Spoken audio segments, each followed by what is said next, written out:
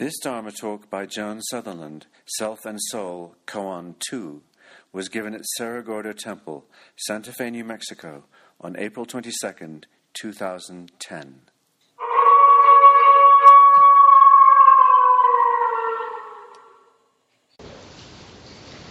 Good evening to you, Bodhisattvas, on this snowy spring evening. Some of us have been thinking we should change the name of our fair city to Santa Narnia. We've been talking for a while about the self and the soul, and we've come to the particular question of if there is a sense of awakening, Buddha nature, whatever you want to call it, that's inherent in us, that's latent or potential in us. When it is actual, when it becomes actual, when there is awakening, is it possible that the self, and by which I mean sort of the self that we become familiar with in meditation, the self whose difficulties get made blazingly, horrifyingly clear in meditation. The self that is bossy and judgmental and cowardly and all of those things. Can that self be also redeemed in some way by the action of awakening when potential becomes actual and realized? So, to speak a little bit ironically, is there such a thing as a good self? And I would say yes, there is. And so we're beginning to explore what that might be. What is a good? If we know so clearly what a problematic self is like, what's a good self like? So last time we met, I brought in a koan because I thought it might be an interesting way to begin to look at those questions. And it's traditionally called a young woman comes out of deep samadhi, deep meditation.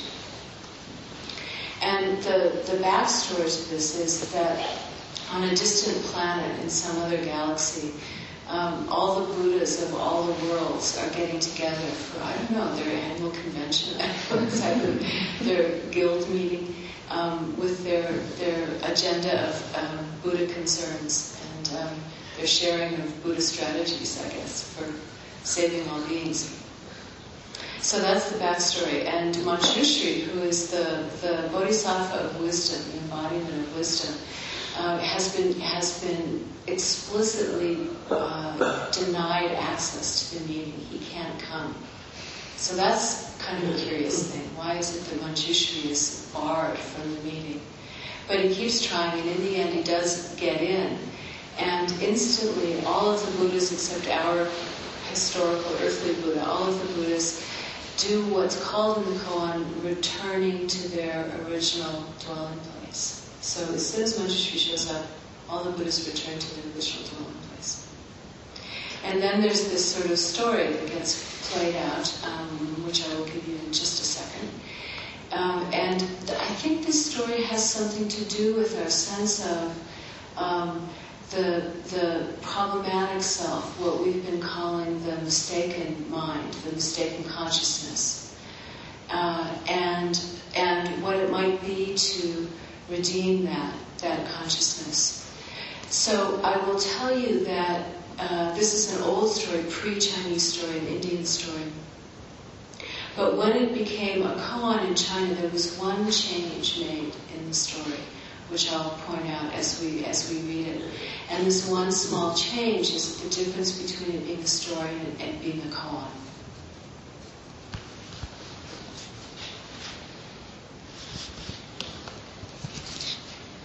So please take one and pass it on.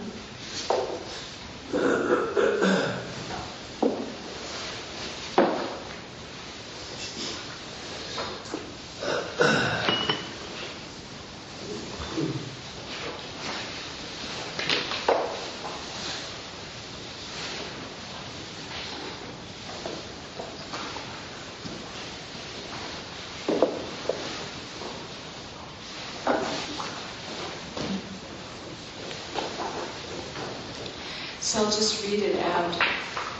Once Manjushri, the Bodhisattva of wisdom, set out for a place where many enlightened ones had assembled with the Buddha.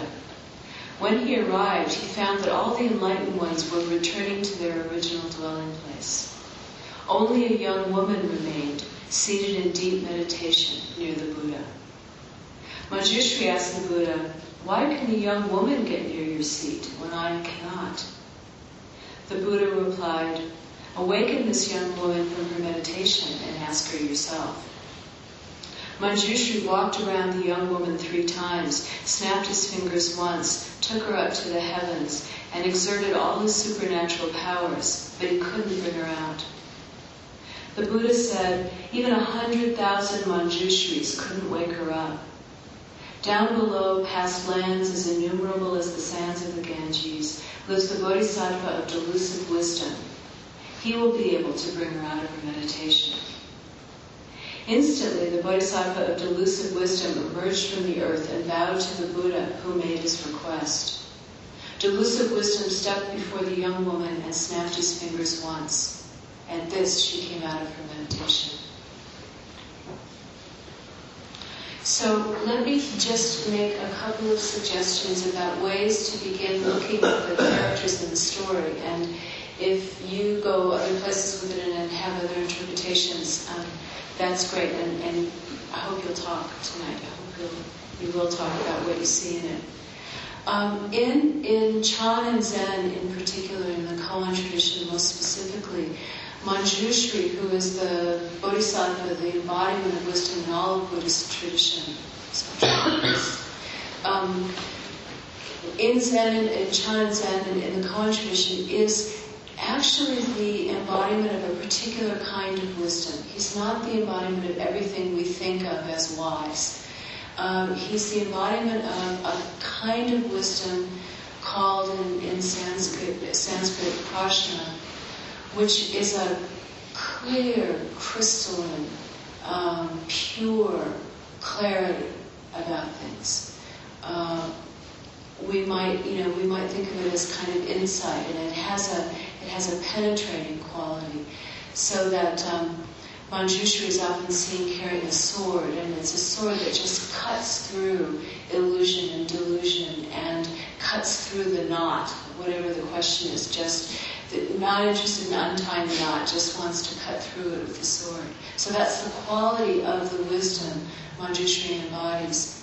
And when I think of that, I always contrast it in my own mind with a bit from a poem by Robert Pinsky, who talks about hand in the dark untying the same knot that the hand tied in the light. Hand in the dark untying the same knot that the hand tied in the light. Which is a very cool image, and I think speaks a lot to our experience, of what is conscious and what is unconscious, what happens in the light, what happens in the dark, and how we're always working that knot, kind of over and over and over again. And so that's a kind of contrasting view to the wisdom of Manjushri that cuts through. The one change I mentioned that got made when the story was turned into a koan is that in the original story, the original Indian story, the bodhisattva who gets drawn up from underground to bring the woman out of samadhi is called the pure white bodhisattva. So the pure white bodhisattva in the koan becomes the bodhisattva of delusive wisdom. That must be important because that's the change they made. So instead of having a contrast between two figures kind of representing an absolute sense of clarity or purity, you've got that on one side, and you've got delusive wisdom of all things on the other side, who gets the better of Manjushri. And for the purposes of this conversation we're having about self and soul, I want to invite you to think about the young woman deep in samadhi, insensible to the world around her. Think about her perhaps as this Buddha nature or awakening in potential. Right? It's not yet realized, it's not in the world, but it's so deep inside of her that it's for all intents and purposes in potential. because one of the really important, critical parts of this tradition is that it's not awakening as long as it's just an interior event. Awakening is not something that happens inside each of us one by one by one by one. Awakening is something that happens and then is born into the world. And it's when it comes into the world that awakening is fully realized. So she's the potential for that. And even though in deep meditation, profound meditation, not yet there because not yet born. Okay, so with all of that kind of introduction, there's so many interesting questions in this. As I mentioned before, the one about why do they all return to their original dwelling place when Manjushri shows up. But I think it might be good to just go straight to the heart of I think, the question that this koan raises. What is this apparent duality between Manjushri and the Bodhisattva of delusive wisdom? What is the Bodhisattva? What is delusive wisdom? I mean, that seems to go against everything we think we're doing, So what is that? And again, maybe just to get things started, I will mention that probably the greatest contemporary commentator on this koan, Shibayama Zenke, said that the Bodhisattva of delusive wisdom is the Bodhisattva of differentiation. It's the wisdom of differentiation. Manjushri is the Bodhisattva of equality. To Manjushri, everything is equal. Everything has equal value. The Bodhisattva of delusive wisdom is the one that makes differentiations between things. So, in the traditional Chan koan way of expressing this is to say that in the world of Manjushri, which is sometimes called the Crystal Palace, there's no standing up, sitting down, walking around, because why would you bother to do anything? Because nothing is any different than anything else. There's no point in standing up or sitting down or walking around. Whereas when you have differentiation, then you have the ability to freely stand up and sit down and walk around. Okay? Because you see the differences between those things, and you can apply that to any circumstance. But in the simplest sense, if what I want to do is go to sleep, whether I'm standing up or lying down is going to make a profound difference to the quality of my sleep. So that's the beginning of an understanding of differentiated wisdom, the wisdom of differentiation. It's better, usually for most people under most circumstances, it's better to lie down and go to sleep than it is to stand up, whereas for Manjushri, doesn't matter, makes no difference. So let's explore a little bit about what delusive wisdom might be and what its relationship to Manjushri's wisdom of equality is, and what happens this is Chan and Zen, so we have to presuppose that if there's an apparent duality, we're going to destroy the duality. We're going to use Manjushri's sword to cut into one instead of cutting into two. So we're going to take the two and we're going to cut it into one. Okay? So what about that? How do you respond to the idea of delusive wisdom?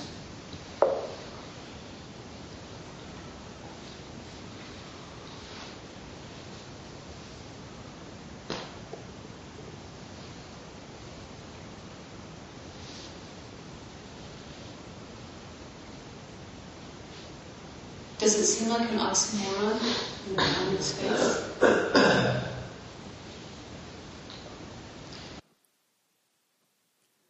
These talks are made available through your donations to Cloud Dragon, the Joan Sutherland Dharma Works.